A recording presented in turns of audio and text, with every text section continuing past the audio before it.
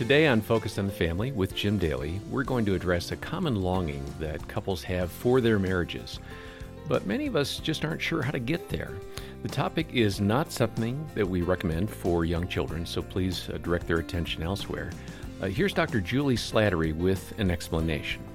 Now, if I meet a couple who will really describe sexual intimacy, fulfilling sexual intimacy for both of them, I know that couple has been on a long journey of learning to communicate, learning to forgive each other, learning to show each other grace, learning to seek God, because it's impossible to achieve that without walking through selfishness and brokenness.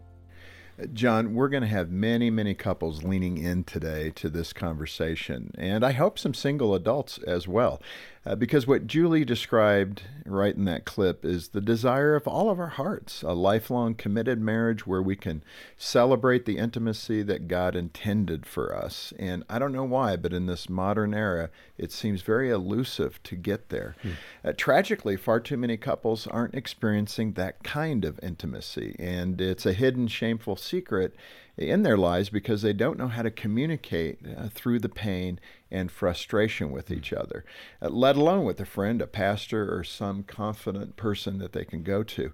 If that problem describes where you're at in your relationship, where your sexuality feels more painful and broken than healthy, we have some important help for you today. We certainly do. Dr. Slattery is with us here today and is a clinical psychologist and the president of Authentic Intimacy, which is a ministry devoted to reclaiming God's design for sexuality. Julie has written a book that will be the basis for our conversation today called God, Sex, and Your Marriage. And we'll have details in the program notes or give us a call, 800, the letter A, and the word family. Let me also add, John, that we have caring Christian counselors. I want to say that right at the top of the program. So if you're, being touched deeply by the content we're about to discuss, make sure you get a hold of us. Focus on the Family is equipped because of generous donors to be able to provide these counselors to talk with you. And I would encourage you to take advantage of that. Julie, turning to you, former colleague, Julie Slattery. So good to see you. It's been far too long. It has. It's always good. It feels like coming home. Yeah, well, and hanging out with you guys is a blast. That's a good feeling. Yeah, it is. At least for us to have you back. Yeah. So, we're talking about this issue of sexuality and marriage. And Julie, it's not a theoretical topic for you. And I so appreciate your own vulnerability. In the book, you talk a lot about you and Mike, and that's so refreshing. I understand that you and Mike struggled for many years. That's what you mentioned in the book, maybe 15 years before you started to really figure out how to deal with some of these core issues. That's probably really typical of all of us, maybe longer, 20, 30 years. Yeah. But describe that kind of desert and then finding an oasis in your communication where you could really dig in and start dealing with things. Yeah. We did run into some problems early on in our marriage related to sexual intimacy, and I think there were pretty common barriers, problems, and I think where we really got stuck was we didn't have a vision for what sexual wholeness looks like. And that's what I found that is so common for Christian couples is they know God's design for sex, they know it's supposed to be reserved for the covenant of marriage, but beyond that, they're kind of like, what's normal? And is it normal for us to argue about frequency? Is it normal for us to struggle with things from the past? Is it normal for sex not to be pleasurable for one of us? And so those are some of the things that we were wrestling with, and we really didn't have clear answers of, do we just kind of settle with sex isn't going to be great, or it will always be a source of conflict for us? And as you mentioned, Jim, it probably wasn't until about 15 years into marriage that God began to show me that there's a much bigger picture here that we didn't see. And when you don't know what you're working toward, you really feel stuck. You feel like, well, I guess this is as good as it's going to be. Yeah. Let me go to the bigger 40,000-foot view, because Gene and I talk about this too, because as Christians, especially if you gave your life to the Lord as a teenager and, you stayed pretty true, maybe perfectly true in this area of physical intimacy until you got married.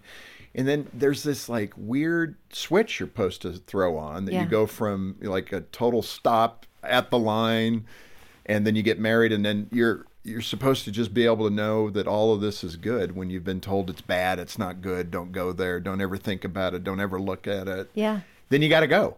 And it's like, wow, a lot of people, both men and women, Yes. struggle with this. I hear from a lot of women that really struggle with this. It's so true. And there really is a journey. There's a process of discovering what God designed sex to be. And I think within the Christian community, traditionally, we focus so much on sexual morality, sexual purity, which are biblical principles, but we didn't teach those within the context of what's the bigger picture of sex. And actually, what does it look like to be sexually mature, not just sexually moral?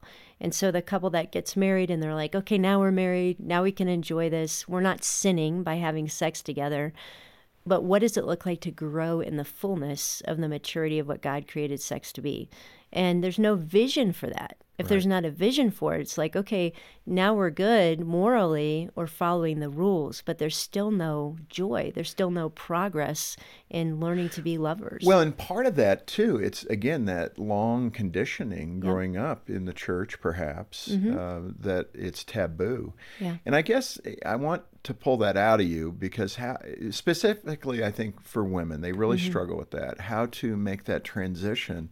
And some women, probably in their 40s and 50s, they've been married a long time, have still not really been able to fully embrace that God designed this, that this is a good thing. Yeah. In fact, I know, that Jean talking to some of her friends, they kind of get very squirmish about that. And, they just don't even know how to talk about it amongst themselves. Yeah. Because it's uncomfortable. It is, and some of that is cultural. You talk to a woman in her 20s or 30s today, and she's less likely to struggle with that because she's grown up in a culture where it's more acceptable to talk about sex. You're exposed to sexual things. There's a negative element to that as well.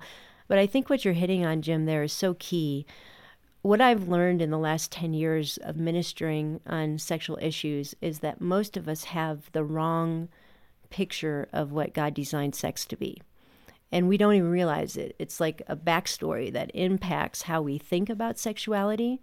And the metaphor that I use in the book is sex is like a big jigsaw puzzle. So if you've got like a 2,000-piece jigsaw puzzle, you have to know what picture you're creating.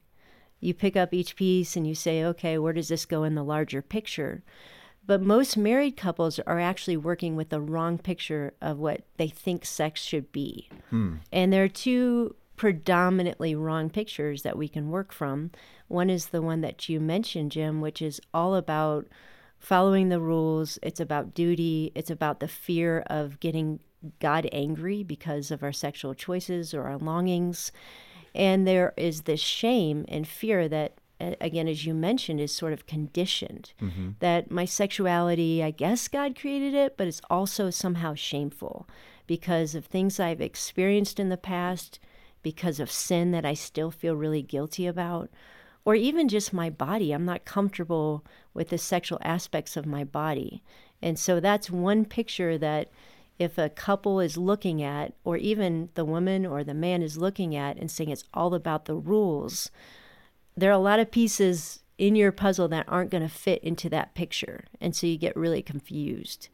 The other picture that I think is becoming more predominant today is the culture's picture of sex. That is fueled by pornography and the idea that sex is all about your personal fulfillment. You have to be compatible. It's always going to be pleasurable and fun. And when it's not, something is really wrong. And if you're working towards the wrong picture, you really don't have a hope of how to make sense of the struggle. And I feel like that's sort of where Mike and I were years ago. I know that there are couples that are dealing with much deeper things than we've encountered that make this really difficult. Things like trauma, recovering from betrayals. But regardless of what you're walking through, God has a beautiful picture for you to be working towards where he can begin to redeem even those really painful pieces. Yeah. It's so interesting, Julie, because sex is a powerful thing. Yeah. I mean, let's face it, it is powerful. And it can divide couples. You know, it puts you in different corners. It isolates you potentially over all the arguments and whatever they might be. It seems like moving up now, if that's 40,000 feet, what we just talked about, if you go up spiritually at 50,000 feet, why do you think Satan has such a heyday in this area?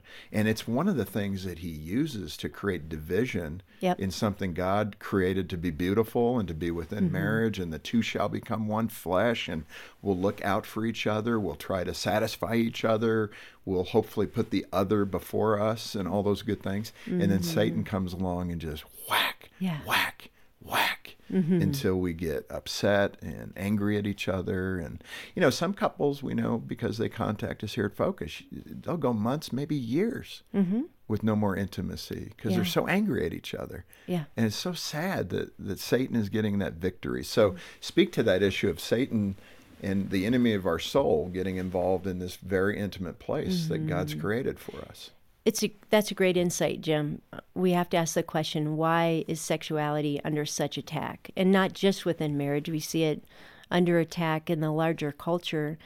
And when we step back, we say, okay, Satan puts his resources where he knows the battle is most important. Right, like any military strategist. Yeah, and so he sees the important significance of sexuality. He sees the spiritual power of sexuality. One thing that I've realized is that sex will never be a neutral issue in your marriage. It'll either draw you together or to tear you apart. And I also think that sex will never be a neutral issue in your relationship with God.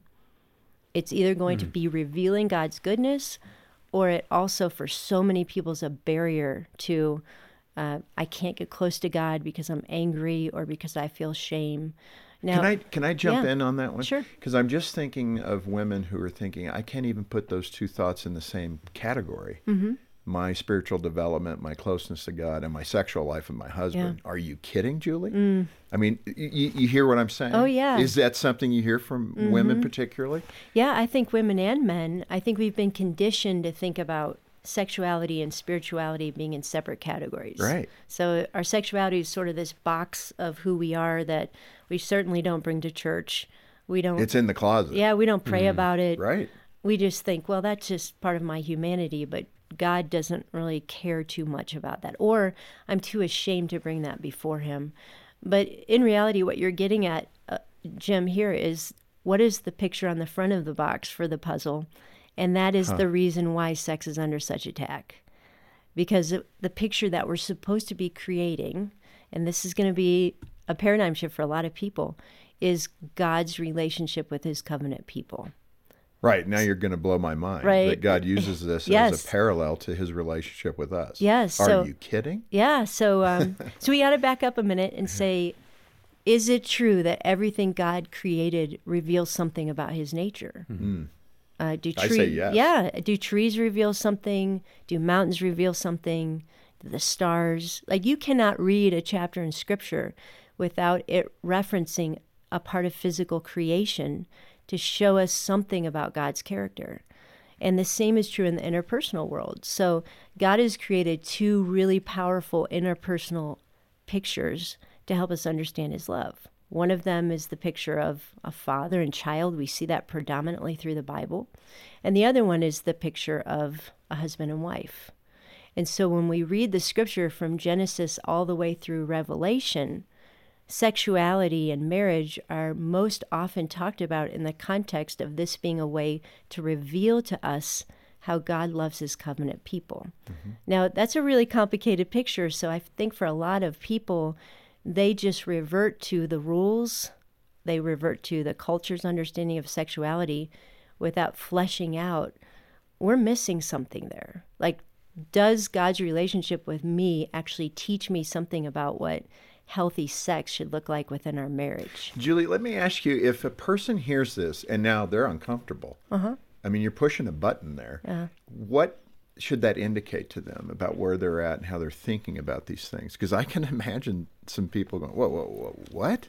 Well, you're right. First of all, if you're feeling uncomfortable, join the club. Yeah, that's where we all start. I think when I first heard this, it was a real disconnect for me because I'd been trained for so many years without realizing it that we just don't talk about sex in front of God. And certainly he must leave the room when we have sex. Like, he's not interested in that part of us, which is antithetical to everything we read in Scripture.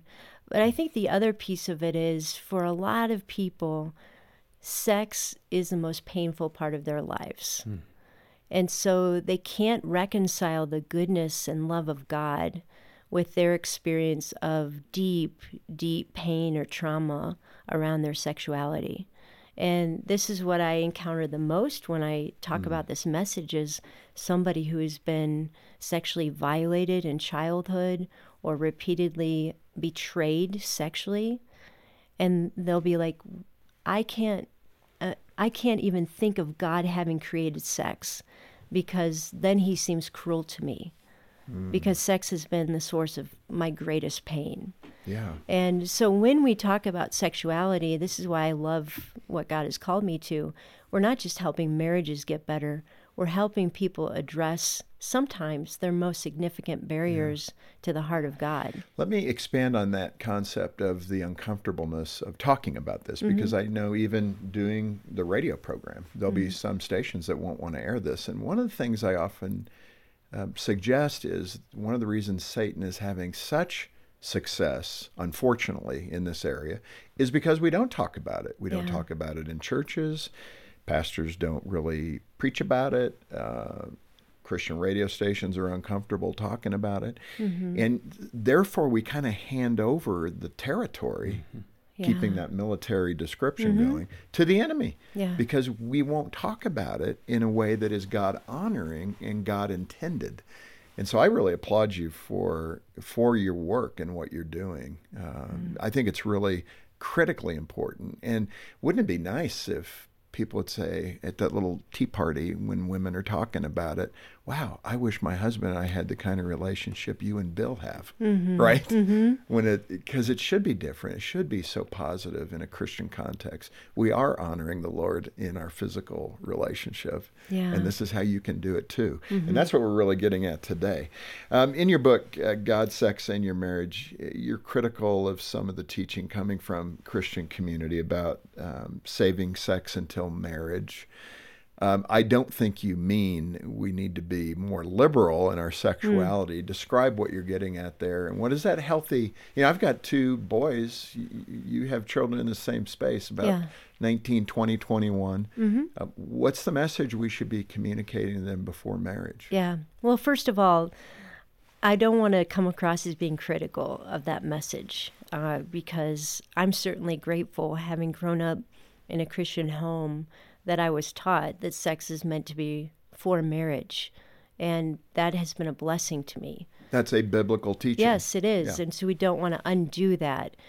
I think what we're pushing on here, not just in this book, but in our conversations around Christianity and sexuality, is that there's a far bigger picture than just save sex for marriage. That everything has to be within the context of the gospel story. And the gospel story is that God created something beautiful, but we live in a fallen world. Our own sin, other people's sin, have twisted every good gift. But Jesus came to redeem everything that's been broken. And we have to apply that same message to the conversation around sexuality. God created sex and gender and all of it to be beautiful, to be this amazing revelation of his love. But we live in a fallen world. Our own sinfulness, the brokenness of our world, means that our experience of that is going to be twisted in one way or another. I really believe all of us have sexual brokenness. Even if we've saved sex for marriage, our sexuality is broken. But Jesus says, bring it to me and let me redeem it. Now, I think the message that was sort of too short and incomplete in what we might call purity culture in the past, or historic teaching on sex, just had the rules. So we would just look at the passages that say, thou shalt not. We didn't paint the picture of how all this fits within the larger gospel story. Right. Of how we're all broken. All of us have sinned. None of us are righteous, not one. And we all need to bring that brokenness to Jesus. In past, I think we haven't done this on purpose, but it's made it seem like some people are broken and some people aren't. And so that's created a lot of division, a lot of shame, hesitation of people admitting their brokenness and bringing it to God. It's more been a performance. Like if you follow the rules, God's going to bless you. Instead of God's relationship with us is about surrender. And our behavior comes out of our surrender and his redemption in our life. So that's the shift that I think is so critical for us to make, not only as we talk about marriage, but as we address other aspects of sexuality in our culture. Julie, I think that is so accurate and, so encouraging for Christians to bring it to the feet of the cross, man. That's where everything should come. But somehow we do kind of think of God as a grandfather figure, right? We don't want to talk about sex in front of our grandfather, even though he created it. Yeah. But it's kind of that imagery that we have, like, don't tell him what we're doing. And he knows exactly what's going on. And he made it to be positive, to be a good thing. He sure did. And that's the place we need to get to. And let me also ask you, you describe God's design for sexual intimacy as covenant love. And we really need to better understand what you mean. And that's where that parallel with God's love for us and what we experience in this life physically really begins to line up spiritually. So what is covenant love in the context of sexual intimacy? Boy, that word covenant is something that we don't use often in our world today. The only time I've ever heard covenant talked about outside of church was like your HOA covenants. Yeah. Like, what does that mean? That's not a happy place no, for it's me. not. I don't want my marriage to be like that. So when we use this word covenant, I think sometimes people are confused because it's not a common word in our language. The only way to really understand a covenant is to contrast it to what we typically have, which is a contract. We know how to do contract in our world.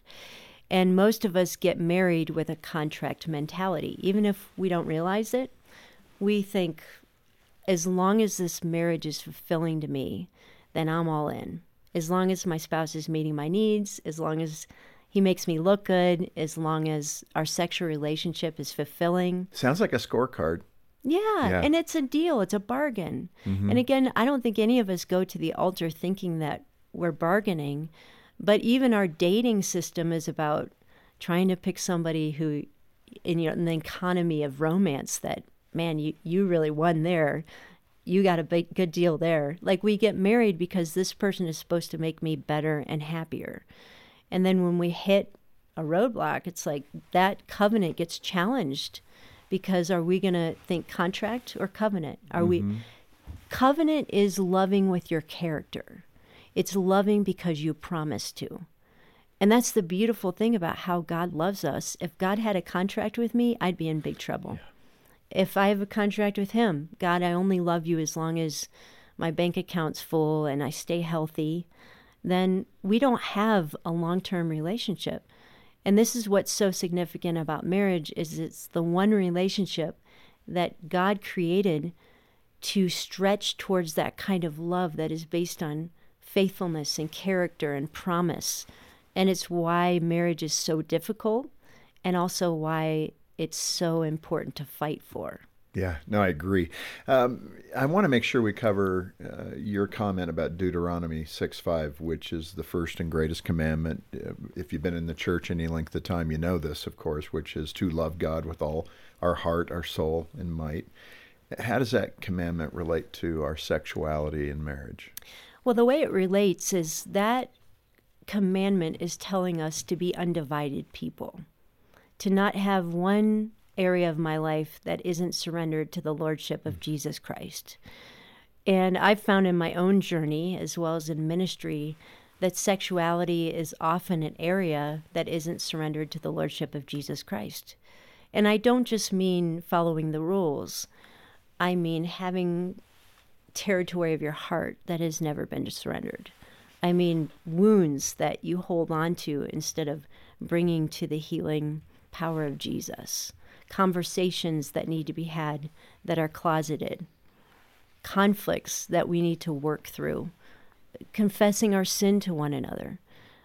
And because we don't talk about sex in church, we haven't learned how to integrate God and his power and his truth and his love into our sexuality. So we just kind of do it on our own. Like when I speak to married couples on this issue, I'll often ask, raise your hand. How many of you regularly pray together about your sex life? And typically it's about 10% of married couples. Now, these are Christians. They're coming to a marriage conference, so you're getting a pretty selected sample. And even so, 90% of them never think to pray about their sex life because we don't integrate God into it. And so this commandment in Deuteronomy, which is really what Jesus said is the greatest commandment, is I want to be part of every nook and cranny of your life, every hidden secret, every wound, every struggle. And when we start living that out in married sexuality, it's a game changer. Yeah.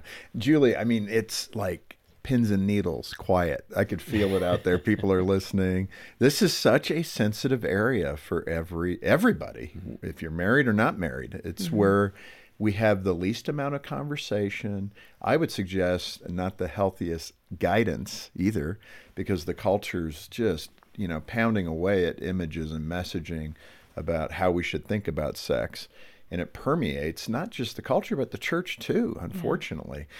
And there's so much more to talk about. We've just started, man. I looked up and went, wow, we're already through today. And I want to come back next time if you can stay with us and talk more about this great topic, I think, profound topic, God, sex, and your marriage. And again, you've done such a brilliant job. I'm just grateful that you've taken this on as kind of your life's call to help so many couples do so much better in this area. So can we do that? Can we keep going and come back next time? Thank you. Let's do that. And in the meantime, get a copy of Dr. Julie Slattery's great book, God, Sex, and Your Marriage. We have copies of that here at the ministry. And we're a phone call away, 1-800, the letter A in the word family, or check the show notes for the link to the website. And John, like we often say, if you can send a gift or sign up to be a monthly contributor, we'll send you a copy of Julie's great book as our way of saying thank you for being part of the ministry. So that's another great way to partner with Focus on the Family. Donate today as you can and get a copy of this great book. Again, our number is 800-A-FAMILY, or check the show notes for details. And on behalf of Jim Daly and the entire team, thanks for joining us today for Focus on the Family. I'm John Fuller, inviting you back next time as we continue the conversation and once more help you and your family thrive in Christ.